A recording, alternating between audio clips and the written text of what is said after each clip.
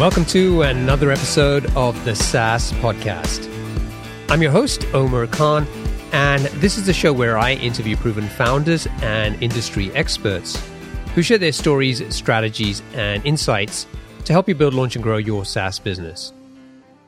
In this episode, I talked to Ryan Bourne, the co-founder and CEO of Cloud Campaign, a SaaS platform that helps agencies to manage multiple brands on social media at scale. Ryan was working as a software engineer in the San Francisco area. Like most developers, he loved building things, and he was always tinkering on side projects. His latest idea was a social media management tool. He created a few mock-ups for a product that didn't exist yet and published a landing page to see if anyone was interested. The next day, he turned up at work and heard a big announcement. The company he worked for had been acquired, his office was being shut down, and he was going to be laid off. As he's sitting in this meeting, his phone's going crazy. It keeps buzzing every couple of minutes. It turns out that he was getting notified every time someone signed up on his landing page. He was blown away by how many people were interested in a product that he hadn't even built yet. So Ryan started building the product and quickly launched the beta. He listed it on sites like Product Hunt and Beta List. And it wasn't long before he had 400 people signed up. That got him even more excited about his product.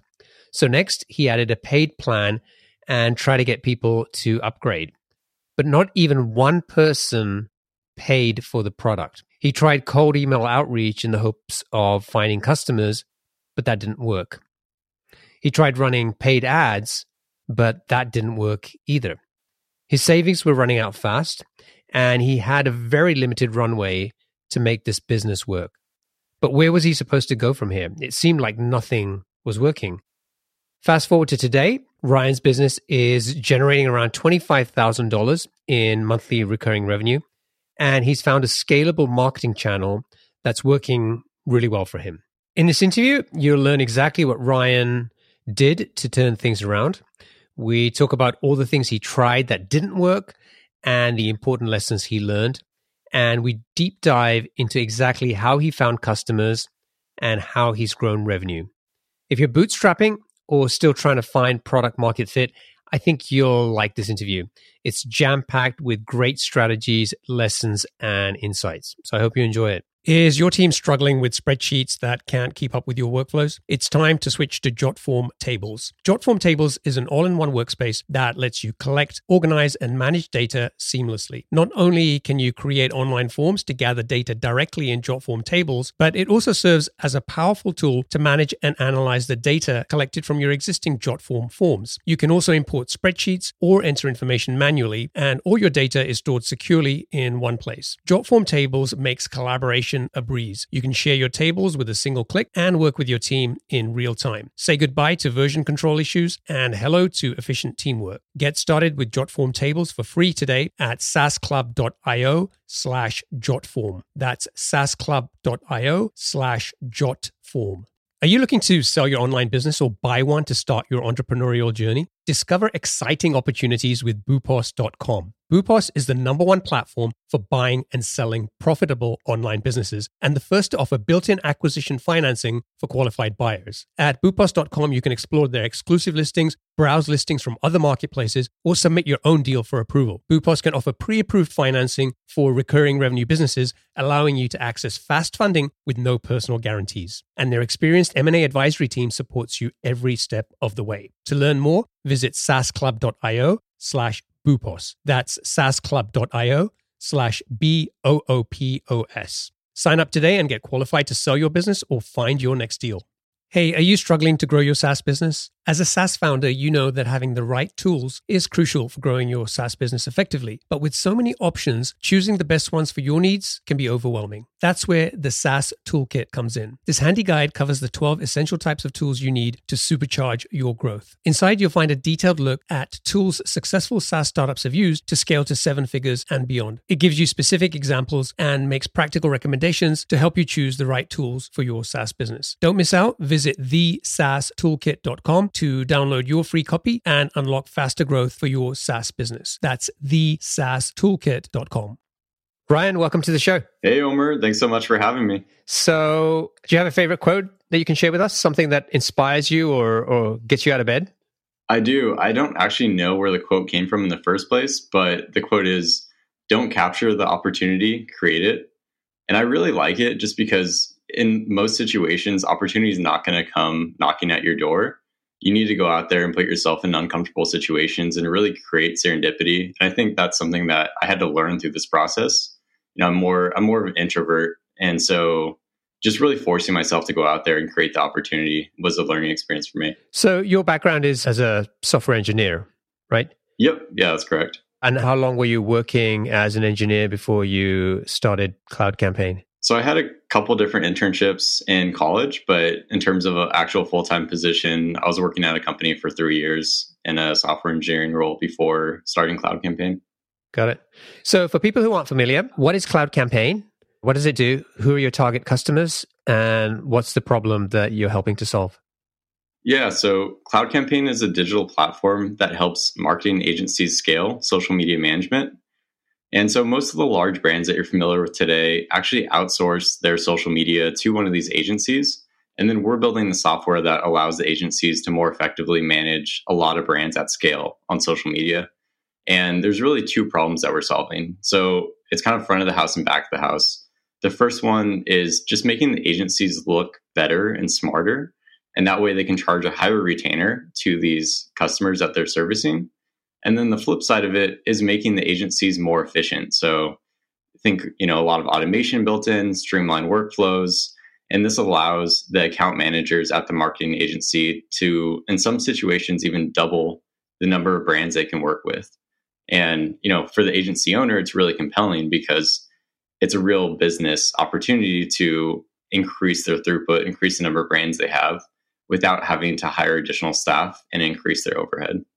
Got it. Okay. So you graduated with a bachelor's in computer engineering and you worked for several years as a software engineer.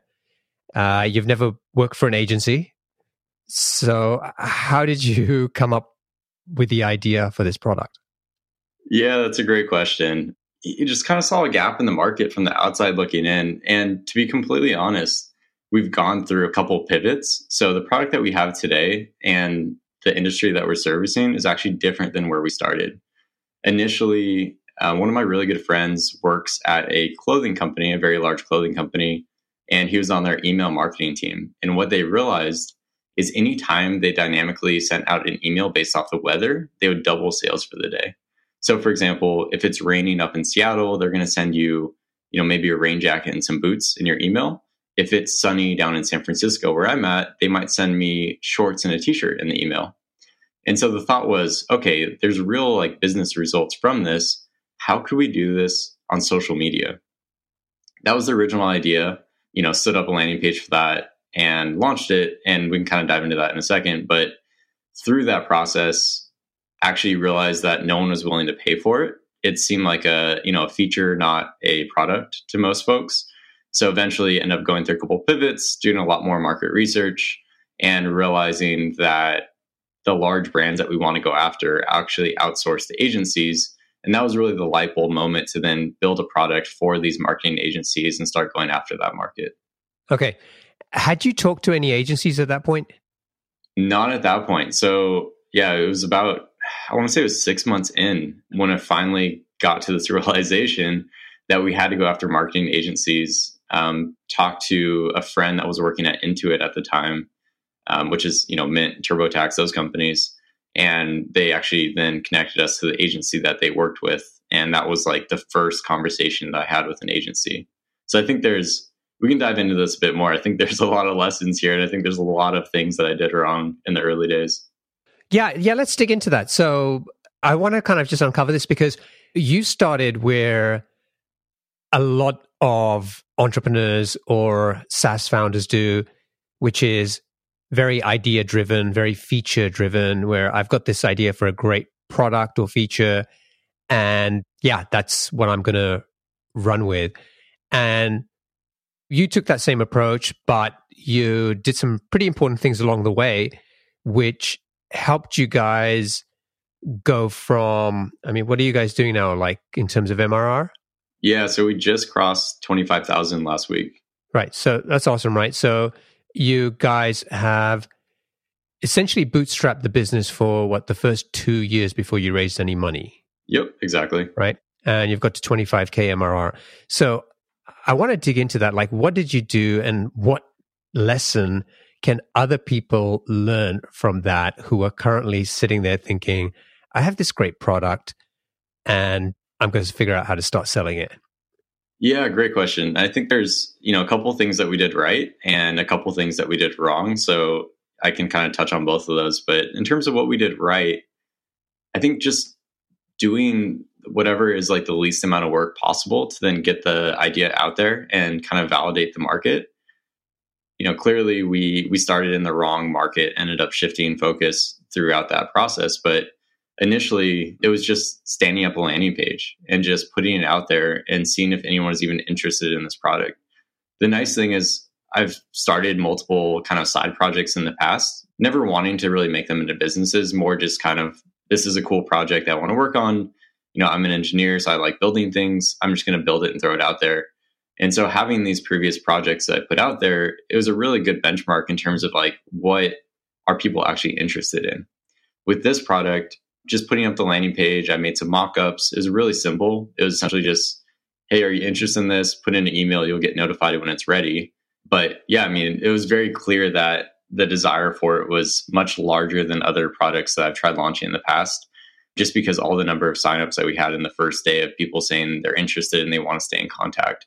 And it's a funny story. So I set up the landing page when I was working at my previous company. It was a cloud security startup. I was a software engineer there. And the next day, actually, HR comes in the office and we had been acquired. So it was kind of an interesting situation. We're kind of operating like a satellite office. And HR comes in, pulls everyone in the office into a meeting room, and pretty much tells us that they're going to shut down the office. And they were going to give us 2 months to migrate all the code over, move the project over to another office that they had in Vancouver. And meanwhile, I'm sitting in this meeting and I have my phone in my pocket and it's just going crazy. Like every 2 minutes, it's buzzing. And those are all notifications of people putting in their email address saying they want this new product that I promised them I would make in, some time period. And so I think it was a really exciting time, obviously a little bit scary, but there's no better motivation to get a product off the ground quickly and start selling it than knowing you have 2 months left on payroll and you're about to be on your own and fending for yourself and have to generate some revenue to get the company off the ground. Yeah, wow. So this landing page that you're talking about, this wasn't the first one. This was after you went through with these different ideas and sort of mini pivots on the idea, you arrived at, okay, agencies are kind of the market that we need to focus on, or we're going to try to focus on next. And then this was when you built that landing page. So what was this like? This wasn't the first landing page you built. No, so this actually was the first landing page, and it wasn't targeted at agencies. This was like the dynamic social media triggering product that later morphed into the tool for agencies. I was just mentioning there have been other products that I've made in the past. Like I created an IPO notification tool that would email you anytime a company IPOs or goes public, or files to go public, I guess. I've made like a note app and a few other things. And with those, there wasn't much interest and it was really hard to get people to sign up for it. So just seeing that contrast, I realized like this was a project that was worth pursuing. But at the time, it was still just the very, very first landing page, the very first time, Cloud Campaign was ever kind of introduced to the world. And then what kind of mock-up did you do? You said you created some kind of product mock-up on the landing page. Yeah. So, just using like the Sketch app to create some screenshots of what I thought the app might look like eventually. And I think that's a great way to get people interested and, make the product seem a bit more real. Even though I hadn't written a single line of code, they're able to see like a dashboard of what it might look like and different screenshots and stuff. And so people thought it was further along than it really was. Interesting. So I think a lot of us could create a landing page and probably come up with a a mock-up, maybe not as good as the one as you did, but something. But I think most people would end up with a page that nobody visits apart from themselves. So how are you getting people to find out about this landing page? Yeah, that's a great question. I mean, I think we're extremely lucky, in our day and age that there are tons of different internet communities, all with different focuses and niches. And so, in that first night, literally, I put up the landing page, and that first night, I just broadcasted it to a few different forums. So, like Reddit, Indie Hackers was pretty new at the time, and it was pretty easy to kind of game the system and keep your post at the top of it. So I just posted around to a few different places like that, and it was driving pretty significant traffic even within the first day. Wow. Okay, so you talked about the job situation. You got 2 months left on payroll. You put this landing page up, and suddenly all these people are signing up. So where did you go next?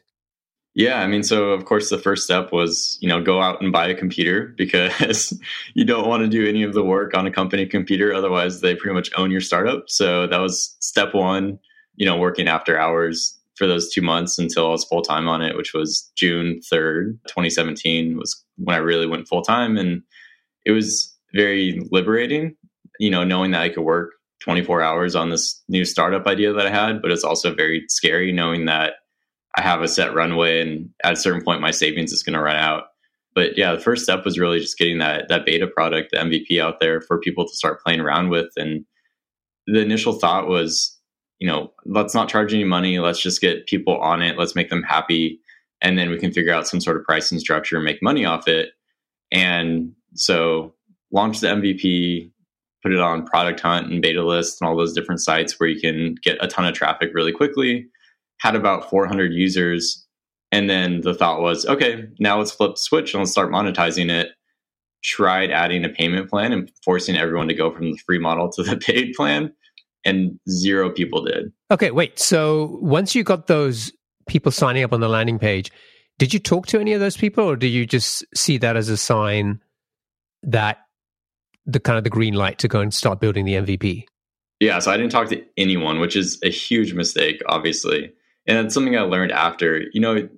It's the advice that you get all the time where folks are saying, go talk to your target customer, get some feedback before you build anything or write a single line of code.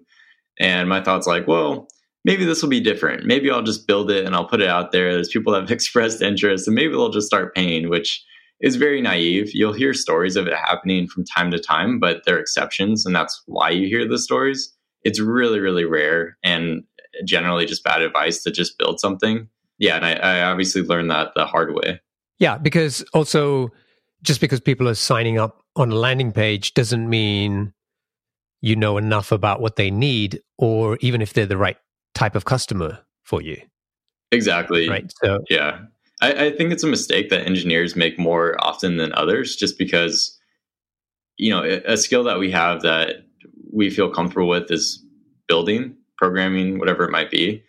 And it's hard to get pushed outside of your comfort zone, especially if you feel like you have a finite period of time. Like in my situation, I only had so much money in my savings. If I didn't get the company off the ground within that time period, it wasn't going to happen. So my thought was, let's just get something out as quick as possible and let's start monetizing it very naively. And so instead of getting on the phone or email and talking to customers, potential customers, I just started building.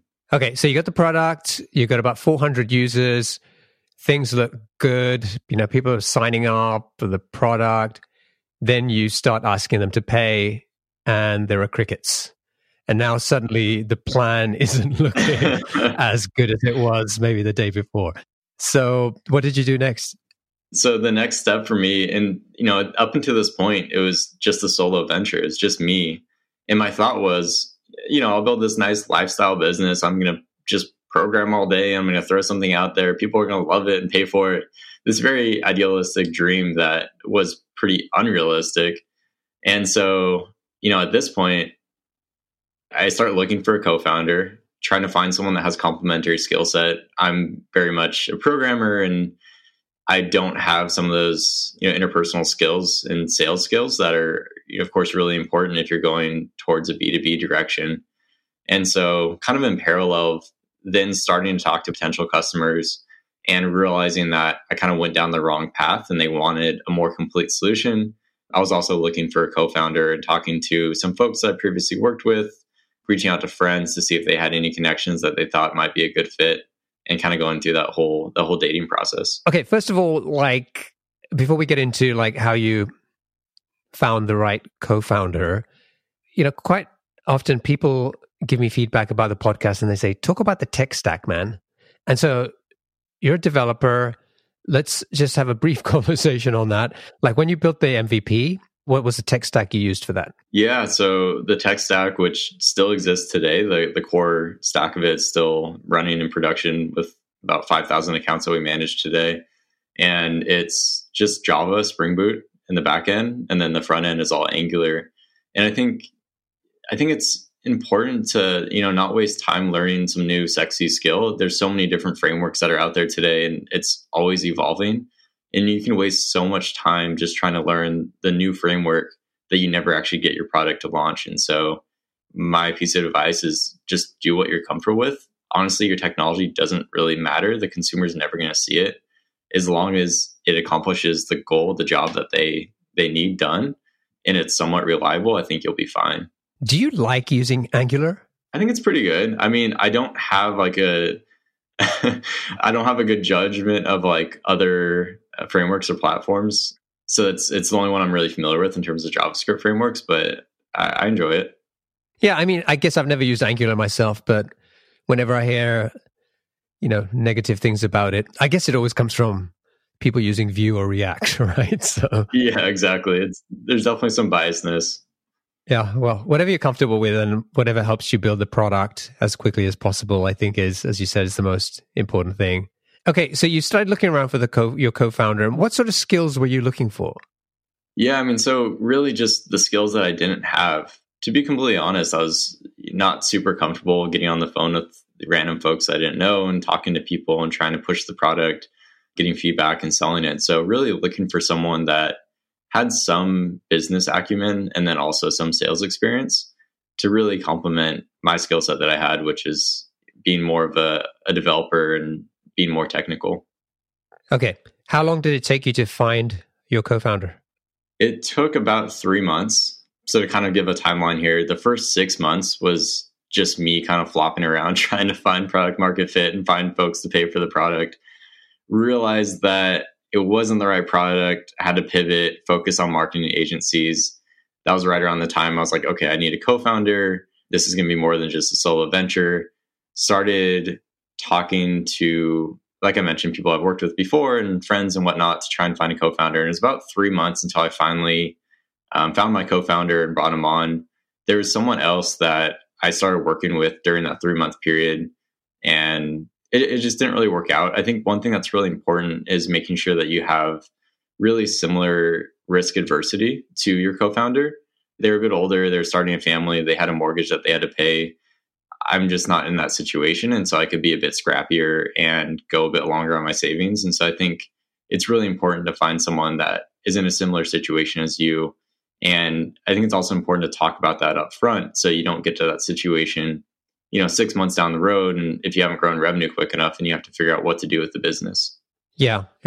I think 3 months you were pretty lucky to find someone that quickly. Yeah, no, absolutely. And it's been great. So my co-founder, Ross, he comes from a business background. He got a degree in marketing. So it's kind of perfect complementary skill, and especially for the product that we're selling. And ran into him at a cabin, like a ski trip that we went on. And just started talking to him. He was talking about other projects that he's worked on in the past and some big contracts that he's sold. And in the back of my mind, I was thinking, okay, like maybe I'll do some more research on this guy and see if he'd want to work with me, because it seems like his skill set is perfect for what I need. And funnily enough, like 2 days after the trip, he gives me a call. He's like, hey, I got your number from one of our mutual friends, TJ. Just curious if you're looking for a co-founder or someone to work with. And so... Are you serious? Yeah, it was crazy. It was super serendipitous. And that really just kicked off the whole conversation. We talked for about a month and everything kind of checked out. And so we moved forward with it. Wow. Did that get you off the hook in terms of talking to customers, or did you still have to get on the phone? I think for the first probably month of when he joined on, maybe 2 months, it was still both of us talking to customers. Big thing for him was then trying to understand the market, understand the product. And so we'd get on the calls together and he'd be kind of more passively listening initially. And then once he had a better idea, then he really took over that part of the business and has been spearheading it ever since. So we talked about asking people to pay, crickets. You got to figure out a new game plan, what you're going to do. You started doing a lot of cold outreach to people. And from what I understand, that didn't get you any customers, but you learned a lot from that process. So tell me a little bit about how did you figure out, okay, who am I going to talk to? And what did that kind of conversation look like? Yeah. So, at that point, we had settled on marketing agencies. We realized that was really the target customer that we want to go after. And fortunately, they're very easy to find online because, they're trying to promote their business. They are marketers, so they need to have some sort of online presence. And so we found this massive list of, I think it was 12,000 marketing agencies online. And initially it was trying to sell them, but also just trying to learn from those early conversations. Over the next, I'd say about 9 months, we called about 500 of those marketing agencies. And by we, I mean, I probably called 10 and Ross probably called 490 of them. And yeah, I mean, as you mentioned, we didn't really get any customers from them. I think we got a few pilot customers, but they were paying us practically nothing. But what we did learn through those calls is what features they needed. So it informed our product and really helped us build out our product roadmap for the next 3 to 4 quarters. And at the same time, it also helped us figure out our marketing. So, after talking to them on the phone, you'll kind of throw different ideas and features out there and say, hey, we're working on this really cool product that does XYZ. And, you'll start to see patterns in terms of what customers get really excited about. They'll say, oh, you do Y? Oh man, we're doing that manually right now and it's costing us so much time. And, it's one person's full-time job because it's so time consuming. We're like, oh yeah, we do that. It's all built in automatically. At that point, the feature's not built. we're selling features that are built. We're selling the dream. Of course. And we actually had one customer sign up during those early days and pay up front for the year and actually paid for some product development, which is amazing, right? And that's great validation. There's nothing better than someone actually putting money behind your product development. So long story short, we get all this great feedback and now we start experimenting with different ads and more scalable ways to acquire customers now that we know what's really motivating for them and what that carrot is that we can motivate them with. Okay, wait. So I want to talk about the ads, but there are a few things I want to clarify before we get there. First of all, how are you... Well, I guess it's not that hard to find agencies, right? I mean, you can just search and build a list of these companies. Mm-hmm. How are you figuring out who to contact in the agency? And what were you asking them when you reach out to them to have a conversation? And what worked and what didn't work? How easy or difficult was it to get a conversation with somebody? Yeah, and so I think that's kind of what helped us decide who to target and who to just kind of push off for the time being. It was how easy it was to get to them. So initially it's, we have this massive list of agencies just on this website called clutch.co where agencies can list themselves to help them find customers. And so we start down the top of the list, just going alphabetically and calling every single one, not really choosing who we call and who we don't. And through that process, we're starting to realize, okay, if the agency has, let's call it more than 20 employees, it's really hard to get to the decision maker. Ultimately, we wanted to get to the agency owner because our product has kind of real business implications in terms of allowing them to make more money and save money. And we wanted to get to the person that was actually going to put in the credit card. And so we would call these agencies that had more than 20 employees and realize we're just kind of being pushed around the agency. No one's really connecting us through to the owner, and there's lots of gatekeepers. And at this point, it just seemed like a waste of time. And so once we realized that, we would start to segment the list. And we would go after these agencies that were much smaller, and we could actually get the phone number of the owner and talk to the owner. And in terms of those conversations, like how we got them to put their guard down and actually tell us valuable information and not just hang up on us, we had this thing called Agency Spotlight. And so we'd actually write blog articles about all these different agencies, and we'd get on the phone with them and say, hey, we do this great content marketing thing called Agency Spotlight. We're going to feature your agency. We're going to talk about your story and how you got started, and what's your biggest problem today? And that's the really important question that we wanted to find out was, what's your biggest problem? What's the most time consuming part that's challenging your marketing agency? And of course, they're happy to answer it because they want to get the publicity and they want to, get their name and their business out there. Obviously, they probably didn't know that we didn't have very many followers at the time, and we're still a very, very small startup. But folks were really happy to spend that hour and get on the phone with us. Are you an entrepreneur looking to buy a profitable online business or a founder ready to sell? Boopos is the #1 platform for buying and selling profitable online businesses. With their exclusive listings, as well as listings from other marketplaces, and the option to submit your own deal for approval, Boopos has you covered. Plus, they're the first to offer built-in acquisition financing for qualified buyers of recurring revenue businesses, allowing you to access fast funding without personal guarantees. And their experienced M&A advisory team supports you every step of the way. To learn more, visit saasclub.io/Boopos. That's saasclub.io/BOOPOS. Sign up today and get qualified to start your entrepreneurial journey or sell your business at the right valuation with Boopos.com. Okay, so you were actually publishing this as content. You weren't just telling them that and not actually giving them some kind of promotion, even if it was just you and Ross looking at the page. Yeah, exactly. So yeah, we had a blog running of all these different conversations that we had, and we didn't publish every single one of them on there. And that's something we were upfront about. We'd say, we're talking to a handful of different agencies every week, and we're going to publish our favorite story from the week. So, motivates them to tell a more compelling story and be really thoughtful and take the time to really care about it. And it's great for us because we didn't have to publish 500 articles over 9 months. We would just choose one a week, and we link them to it as well. So it's good validation. Like, yes, we're actually writing these articles. We're not just making that up to get on the phone with you. Okay. Yeah. I mean, that's a smart thing in terms of, okay, it's not just, you're giving them some kind of perceived value from getting on the phone with you. And is the content still up there on your site? Yeah, it's still up there. Yeah, I can link you to it. It's all still there. And another great thing too is once we publish the article, we would send it to the marketing agency and say, hey, thanks again for the conversation. Here's the article. And of course, they're going to go share it because they want their audience to see it. And so now we're getting in front of various marketers and whoever their audience is. And so that really helped us build an initial following early on. Great.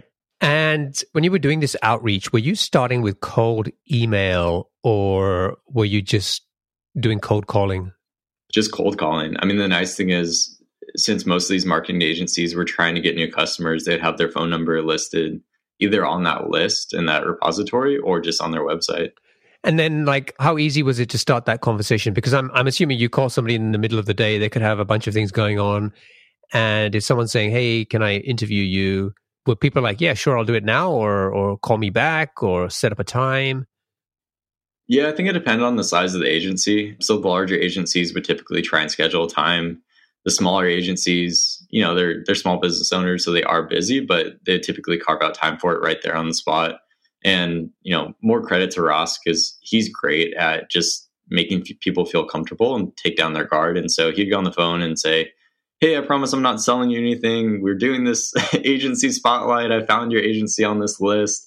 Do you have 30 minutes to tell me about your story real quick? And most folks would say, yeah, sure, I'll tell you. Love it. I think that's a great way to tackle it. Okay. So you said, okay, we did this outreach. We're cold calling all of these agencies. You're figuring out a whole bunch of stuff about who the target customers are, who probably aren't good prospects for you. It's helping you figure out their pains and what you need to do with the product. And then you said that helped us to then sort of figure out how to set up ads. Mm-hmm. And my instant reaction was, well, why ads? Why not just go back to all these people you talked to and get them to buy the product? Yeah, I guess, two things. So one, ads are, of course, more scalable, right? We can reach a broader audience much quicker than kind of hand-to-hand combat of one-off sales on cold calling. But two, it just seemed disingenuous, telling these people that we're going to write an article and then maybe 3 months later we try and sell them. I think we likely did follow up with email. I can't remember exactly, but I'm sure we did follow up with email and say, hey, we appreciate all the feedback. We took all that feedback and built it into a product. Here it is if you want to try it. But I don't think we had maybe 3 customers sign up through that, but it wasn't extremely successful. Okay, fair enough. So you decide that you want to go and test ads. And from my experience talking to most founders at this stage, I almost get the same response every time. Yeah, we tried ads and they didn't work. So tell me about your experience and kind of what you learned along the way to get that first sale through an ad. Yeah, I mean, so we had that same experience, right? So we tried ads and they didn't work. So we tried them again and it didn't work. And we tried them again. And eventually we found an ad that worked. And so yeah, I think it just takes a lot of time and a lot of testing. There's a reason why marketing agencies exist, and it's because it's very time consuming and strenuous work to create all these different ads and find one that finally works. I mean, just to give you an idea, we tried Twitter ads, LinkedIn, Google AdWords, we tried Bing SEM, we tried Reddit, we tried a bunch of different marketing forums that were like so specific to our audience. And all of these were micro tests. So we'd spend maybe $20 to $50 at most to just try and see if we can get some sort of traction. If it didn't work, we wouldn't necessarily say, this isn't the ad channel for us. We'd say, it didn't work with this test. Let's try something else. And then let's come back to it and let's try something different. And so again, we tried a slew of different ads. We tried some Facebook and Instagram ads that didn't work, probably 3 different ad objectives that didn't work. And then finally, and this is, also while we're doing all those cold calls, I think we finally got to a point where we realized what the carrot was, what was so motivating that someone was actually going to respond to the ad. And then also, I think we realized how to better sell the product. So initially, we were just trying to drive traffic to the website and hope that people would sign up or request a demo or something, right? And what we realized is there's 20 different ways to leave the website, but only one way to actually be successful and have them sign up. And so we need to create a more defined funnel and be really deliberate about how we're capturing these different leads and actually then sending them through our whole sales process to get them to become a customer. And so what we realized is there needs to be this education step. And we switched the objective on our ads. We changed them to lead generation ads. And I think it's important to note there's different ways to do it, but what worked really well for us was native lead gen ads. So essentially, you're using the form that's on Facebook or Instagram or LinkedIn, and that's great because it auto-populates all the information. So literally all they have to do is say, yes, I'm interested, and then confirm submit. So they don't have to type anything in. So it's really low friction. And so that was the ad that honestly changed our business. We were at the point where this was October of 2018. We pretty much decided that if we didn't hit a certain revenue benchmark by the end of the year, we were going to shut it down just because my savings was running out. The company wasn't really successful. And yeah, it wasn't generating enough revenue to, pay us anything. And so that was perfect timing that we found this ad that then started delivering. And pretty much overnight, we started getting leads for about $10 of, people expressing interest saying, hey, I want a demo. I want to learn more about your product. Okay, so first, it sounds like you were running ads and you were driving people to the homepage to sign up for the product or something like that. Mm-hmm. Yep. And then when that wasn't working, well, even before that, you were testing these different platforms, as you mentioned, Google, Twitter ads, Reddit, etc. And then Facebook, you had tried before, it hadn't worked, but you were trying some different iterations of it until you figured it out. And then when you talked about this education component, what did the ad look like? What was the carrot that worked? And what were they seeing when they got to a landing page? I assume it was, you were sending them to some sort of dedicated landing page with this example. Yeah. So first we were just having them fill out the form on Facebook. So what we realized is even sending them to the landing page. So we had like a specific landing page that said, request a demo, put in your information. And we're still getting pretty significant drop off of people clicking on that link, going to that specific landing page, and then not filling out the form. And so Facebook and Instagram have this ad objective called lead generation, where it will just prompt them with a form directly within the Facebook or Instagram app.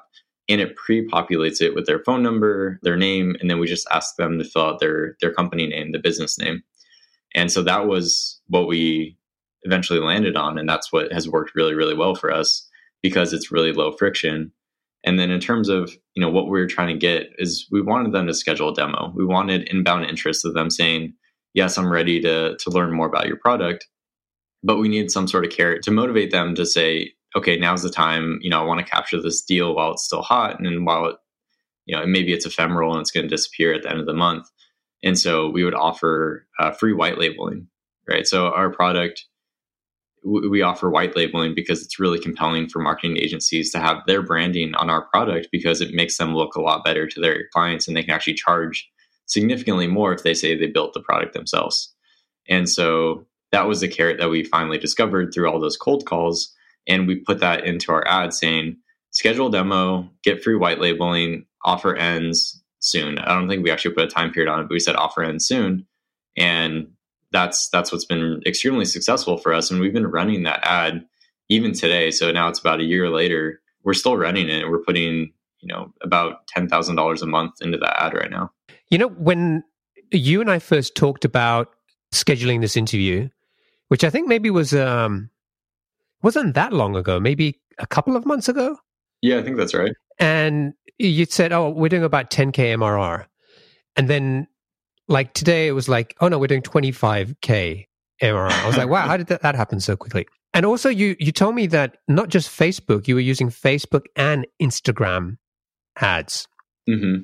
So tell me a little bit more about the Instagram piece, because I think most people would think about, okay, I'm in a B2B SaaS product. I'm going after agencies. It's a business.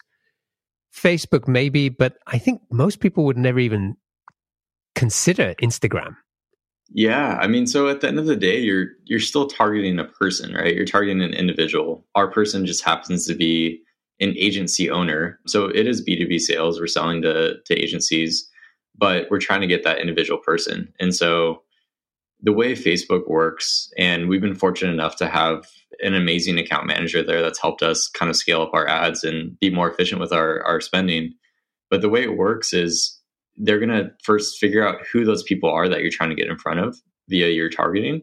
And then they're going to figure out, okay, now that we know this buyer persona, how can we get in front of them for the cheapest or whatever different ad bid strategy you use? But we use the cheapest result. And so it's going to say, okay, can we get in front of them on Facebook? Can we get in front of them on Instagram? Can we get in front of them on maybe one of their audience networks, the third-party audience networks? And it's going to look at those different channels and say, what's going to be the cheapest result and where are we most likely to actually have success? And it's going to be totally different depending on who you're targeting. So for example, if, I'm targeting, let's say you and myself, it might show me the ad on Instagram because I spend more time there, and it might show you the ad on Facebook, but we're still the same buyer persona. And so I think there are a lot of people that assume, oh, it's B2B, you need to be on LinkedIn, or, it's B2B, you can't use Instagram, you have to focus on Facebook. But the reality is you're targeting a person, and it's impossible to kind of lump people into these different categories based off what business they work in. And then how does the Instagram ad work? Is that still some kind of native lead gen form that you have in there? Yeah, exactly. And so the nice thing about Facebook Ads Manager is you can create that one lead generation form, and then you can use it on both Facebook and Instagram. So on Instagram, we run a feed ad. So it shows up in your feed, as you're scrolling through it. And then we also run a Instagram stories ad. So if you're clicking through the stories, you'll see our video play. And if you swipe up, it just pulls up the lead generation form directly within Instagram. That's really interesting. How much did you spend on all of these ad tests in total before you got to a point where you found an ad that was working? Yeah, I would say it was probably $300 to $400. It wasn't very much at all. There's some platforms that have a minimum, some of the more niche forms and that type of stuff.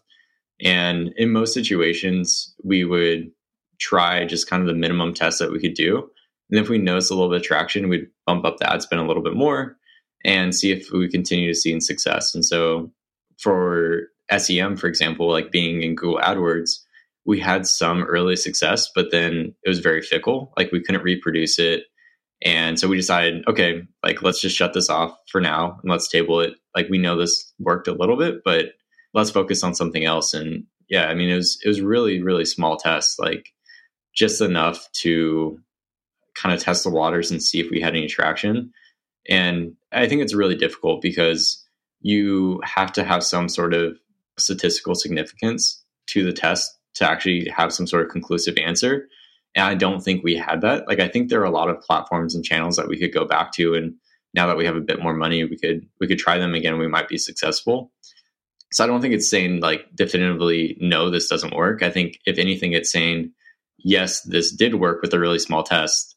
I think this will work with a much larger test. Let's try and increase our ad spend and see if it continues to work. And so once we found this ad that worked with, I think it was like a $50 test, we're like, okay, like this seems promising. Let's put $100 behind it and let's see what happens. And it continued working. And we say, okay, let's do $300, so $10 per day for the month. And it continued working. And so we just slowly started ramping it up. And, fortunately, our ROI is really, really good right now. We can land a lead for about $15 and our customer lifetime value is a bit over $4,000. And so the ROI is really solid. And so we just keep being like slowly ramping it up to the point where we just can't service that many demos right now. So we're at a point where we are actually hiring some more salespeople because we've increased the ads so much that we have so much inbound interest that we just can't give demos to everyone within the 24-hour period in a day. That's a high quality problem to have. Oh, absolutely. Anyone would be happy with that problem. Yeah. And it's great because there's no better time to raise money when you say, hey, we have this issue where we have too many people that want our product and we need to educate them so we don't have high churn and high turnover. We want to raise money to pretty much hire more folks to then onboard more customers. It's a very compelling story to tell an investor. And it obviously helps a lot with getting an evaluation that you're comfortable with. Yeah. And I think the interesting thing here is that the takeaway is not that Facebook and Instagram ads worked for Ryan and Ross and that everybody else should go out and do the same thing with some kind of free offer. But I think it's more about the process that you went through to figure out, number one, doing these small tests on different platforms, ad platforms, to figure out where there might be an opportunity. And then figuring out what your targeting was going to be like and how to focus on the right people, fine-tuning your ad copy, having a good, compelling offer, and then the right call to action. And even something as simple as you said, hey, I can have a form on my website or I can have a native form on Facebook. Which one converts better, right? So I think it's the process that you went through to do all those things, to figure out what worked for your product, your market. And I think that's the lesson I think people should take away from this. Would you agree? Yeah, no, absolutely. And I think it's difficult too if you're bootstrapped, just because, running ads, of course, costs money. And there's so many different variations of what type of ad you can run because there are those different attributes that you're mentioning. And so that's the hard part is how do you maximize your budget to then get those results with some sort of statistical significance? Yeah. The other day I bought a software product, which I'm not going to name. And after I'd bought it, I got kind of hounded by these retargeting ads everywhere that I went. Yep. And yeah, it was like going to these third-party sites. You're reading an article or a blog post and you see their display ad there. You go to another website, it's there.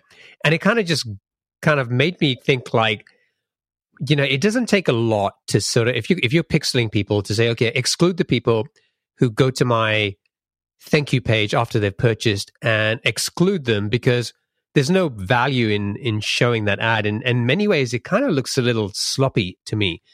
And I was kind of having a rant about that on Twitter. And you said, actually, we retarget people who've bought our product and it actually works well for us. So Tell me about that. Why is that it's working for you? Yeah, and I think you brought up a great caveat on Twitter as well. And the reason it works well for us is because we are advertising on social media, and there's this a whole idea of social validation, right? It's kind of herd mentality. If you notice a bunch of other folks are doing something and having success doing it, you want to do it as well. And so that's actually the reason why we retarget our existing customers is we'll put out this ad, and many of our customers are just amazing people. Like, they are ambassadors of our product and they're really supportive, and we work really closely with most of them. And so they'll see our ad and they'll chime in saying, "Oh yeah, I use Cloud Campaign. I've used it for a year or 2 years or whatever it might be, and it's helped me grow my agency. It's been phenomenal. You should try it." And there's nothing more valuable and more convincing for a potential customer than seeing an existing customer that's having success with that product. Yeah, I mean, that's beautiful. That's a really smart way to use retargeting with customers. And I think in many ways, like, you see these kinds of posts and it's like over time you can keep running them, and it's like it's got more likes and more comments. And if it's just basically the comments of testimonials, it's like, wow, that's something you definitely want to keep running. Oh, absolutely. I mean, at least I know I'm this way. I'm sure there's lots of other people that are as well. But if I see an ad on social media and I'm interested in the product, the first thing I do is I'll go to the comments and I'll say, what's everyone else saying? Is there bad reviews? Are people having bad experiences with it? Are people enjoying the product? And so just having those customers that are chiming in and saying great things about us. And, these are unsolicited reviews. We're not asking them to go comment on them. They just do it, which is phenomenal. And yeah, it's been extremely effective for us. Even so Facebook will show you your different ad sets that you're running, and looking at the ads that have these positive comments versus the ones that don't, the ones that have the positive comments are performing significantly better. Yeah, makes sense. Okay, I think it's time to wrap up. So we're going to move on to the lightning round, and I'm going to ask you 7 quick fire questions. You ready? Yep, let's do it. Okay, what's the best piece of business advice you ever received? So it's Tim Ferriss' advice from his 4-Hour Workweek, and it's just in time, not just in case. I love that. I think I mean, I've read the book many, many years ago, but a lot of us could just use that piece of advice in everyday life. What book would you recommend to our audience, and why? I'm assuming most folks listening probably already read this, but Crossing the Chasm by Jeffrey Moore. I think it's just a great book to read and even reread throughout the journey of starting a company, because it's very relatable. And I think it can give you a sense of where you're at today, and also kind of what's coming in the next 3 to 6 months, and what potential pitfalls you're going to be encountering in the future. What's one attribute or characteristic in your mind of a successful founder? Perseverance. I mean, starting a company is hard. It's really hard, and you're going to be tried day in, day out. And so I think most successful entrepreneurs will just persevere rather than tossing in the towel. What's your favorite personal productivity tool or habit? So I actually have 2. I'm cheating. But the first one is just planning the night before. I think if you're deliberate about what goals you want to accomplish the next day, you'll actually get them done, versus if you kind of enter the day not knowing what you're going to do, you'll probably end up being on support requests and whatever else the rest of the day. So 1, plan your day. 2, having a dog is honestly a great hack for being productive, because the dog needs to go out and go on a walk every 4 hours. And so getting outside, kind of taking a step back from the business and thinking about it and not being able to execute in the moment, I think is a great way to really approach it and get some clarity on what you're doing. What's a new or crazy business idea you'd love to pursue if you had the time? An Asian fusion food truck.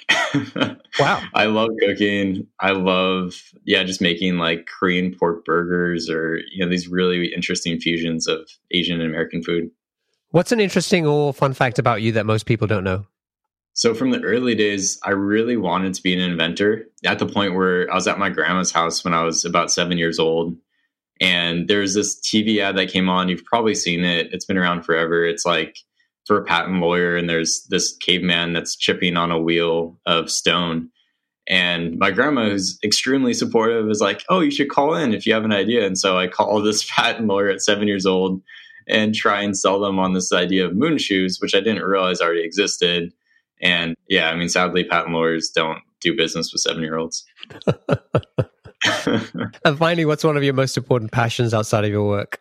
Just getting outside. I really like backpacking. My girlfriend and I, we go quite a bit and bring our dog with us, and just disconnecting from technology and everything else when we spend so much time in it every day. Love it. Great answers. So, Ryan, thank you for joining me today. It's been a pleasure. Really enjoyed the chat. If people want to find out more about Cloud Campaign, they can go to cloudcampaign.io. And if people want to get in touch with you, what's the best way for them to do that? Yeah, so you can shoot me an email directly at rborn, that's RBORN, at cloudcampaign.io. I'm also on Twitter. If you want to reach me there, it's just _RyanBorn. Awesome. Congratulations on the success that you and Ross have had here. Must be like day and night from the day you turn up to work and they tell you that you're about to be laid off. And, revenue is growing well. And I'm going to make a note to ping you in a couple of months and see where that number is, because you're in a great trajectory. So yeah, I'd love to see where that ends up. And also, we didn't mention that you also recently raised an angel round, about 175K, which money you haven't spent. But again, that's part of the story. And again, just more validation that, you guys are onto a solid thing here and you're building the foundations of a great business. So congratulations on that. Yeah, I appreciate it. And I guess to that point, a real quick plug, we are hiring right now. So if anyone wants to join our team, we have an office up in Portland, and you can find our open job listings at jobs.cloudcampaign.io. Okay, great. I'll include a link in the show notes to that URL as well for folks. Great. Thanks, man. It's been a pleasure, and wish you and Ross all the best. I appreciate it. Thanks so much, Omer. It's been really fun. Take care. Cheers.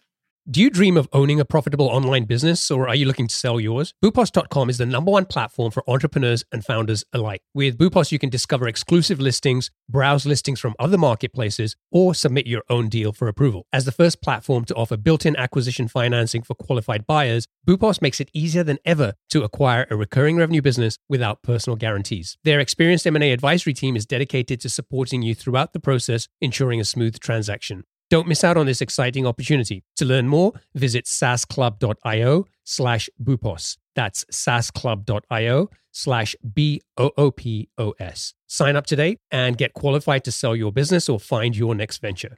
Are you still wrestling with rigid spreadsheets that slow down your team? Jotform Tables is a solution you've been looking for. Jotform Tables combines the power of a spreadsheet with the flexibility of a database. You can collect your data through customizable online forms, and Jotform Tables automatically organizes and stores all the data submitted through your Jotform forms. You can also import and export files and collaborate with your team effortlessly. All changes are synced in real time, so everyone is always on the same page. But Jotform Tables is more than just a spreadsheet alternative. With conditional formatting, data visualization, and more than 250 integrations, it's a complete productivity platform for your team. You can even automate tasks and workflows to save time. Ready to centralize your data, boost your team's efficiency, and take your productivity to new heights? Sign up for free at saasclub.io/Jotform. That's saasclub.io/Jotform. Attention SaaS founders, are you determined to scale your B2B business to that coveted $1 million ARR milestone? I've got something that can help you get there faster. Introducing the SaaS Club newsletter, your weekly companion on the journey to SaaS success. Packed with proven strategies, practical insights, and exclusive interviews with B2B SaaS founders who've been where you are, this newsletter is your ticket to accelerated growth. Each week, in just 5 minutes, you'll gain access to a treasure trove of growth tactics, lessons learned, and insider tips to help you navigate the challenges of the early stages and scale your business to 7 figures and beyond. So why wait? Become part of a 4,000 plus strong community of SaaS founders and entrepreneurs who are already harnessing these insights to drive their growth. Visit saasclub.io/newsletter and subscribe to the SaaS Club newsletter today. Gain the support and expertise you need to keep forging ahead on your SaaS journey.